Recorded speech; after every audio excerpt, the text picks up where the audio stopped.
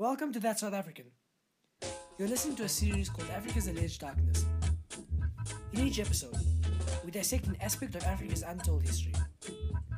In the last episode, Africa's vast global trade network and intercontinental trade network were discussed. In this episode, we shall discuss the ancient African empires and civilizations that started this one, comparable to the Roman Empire, the only one in Europe at the time, and Africa's two biggest civilizations, more than Europe at the time.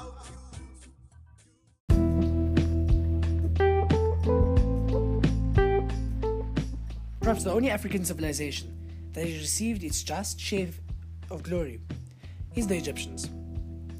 Egyptian history is well documented, well known, and well explored. As such, only a brief synopsis shall be provided. The Nile River is said to be the oldest settled area in the world, with tangible evidence of prehistoric human settlement spread out along its length.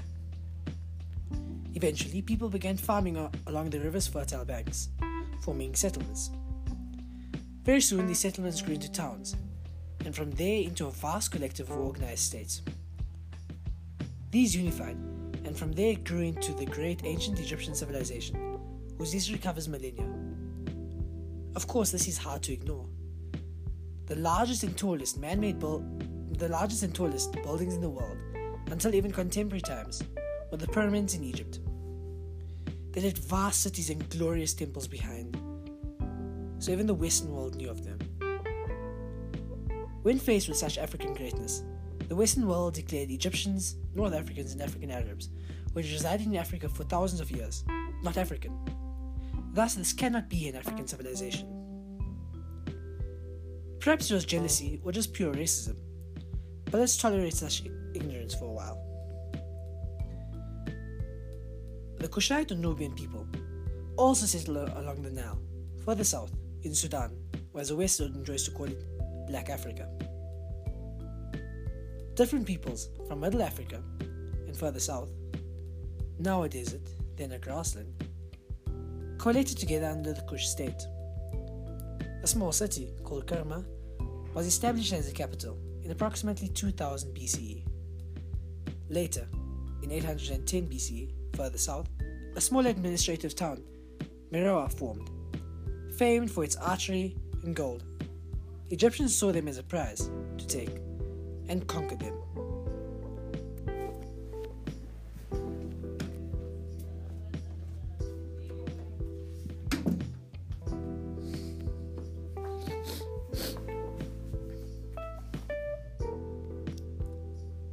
From their occupation by the Egyptians, the Nubians,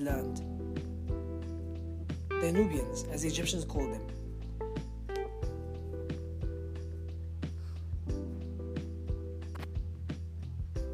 From the Kushites' occupation by the Egyptians, the Nubians, as the Egyptians called them, learned their culture and melded it, forming into their own, forming a distinct written language from Egyptian writing systems, known as Meroitic.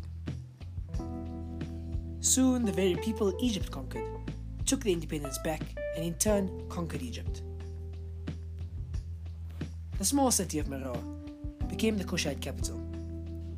Situated on the banks of the Nile, overlooking rolling grasslands and fertile fields, the city grew, flourishing from 750 BCE to 350 BCE, when it was conquered later on.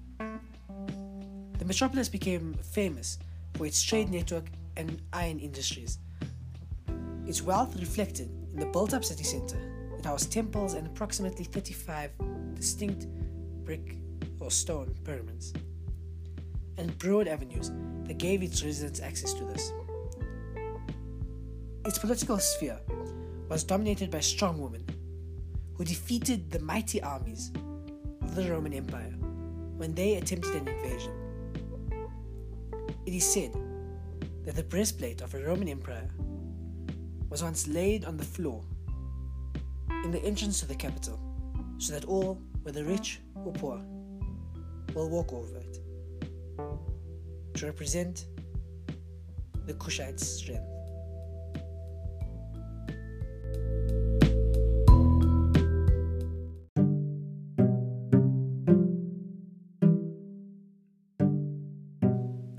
So even if, in an ignorant fashion, Egyptians are not considered African,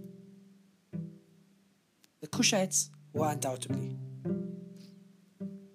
Ignorant and racist European scientists labeled the Kushites as Negroids or blacks. They were labeled as unintelligent and unable to build a civilization of their own. However, this has been proven otherwise in this episode and by many others. These two civilizations,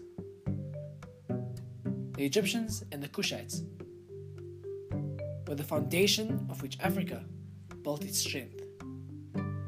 Of course, other states grew at a similar time, but these were the most major ones and the most advanced. In the next episode, we'll be discussing medieval Africa, when Europe was in its dark ages, and how Africa was in fact in its Enlightenment era.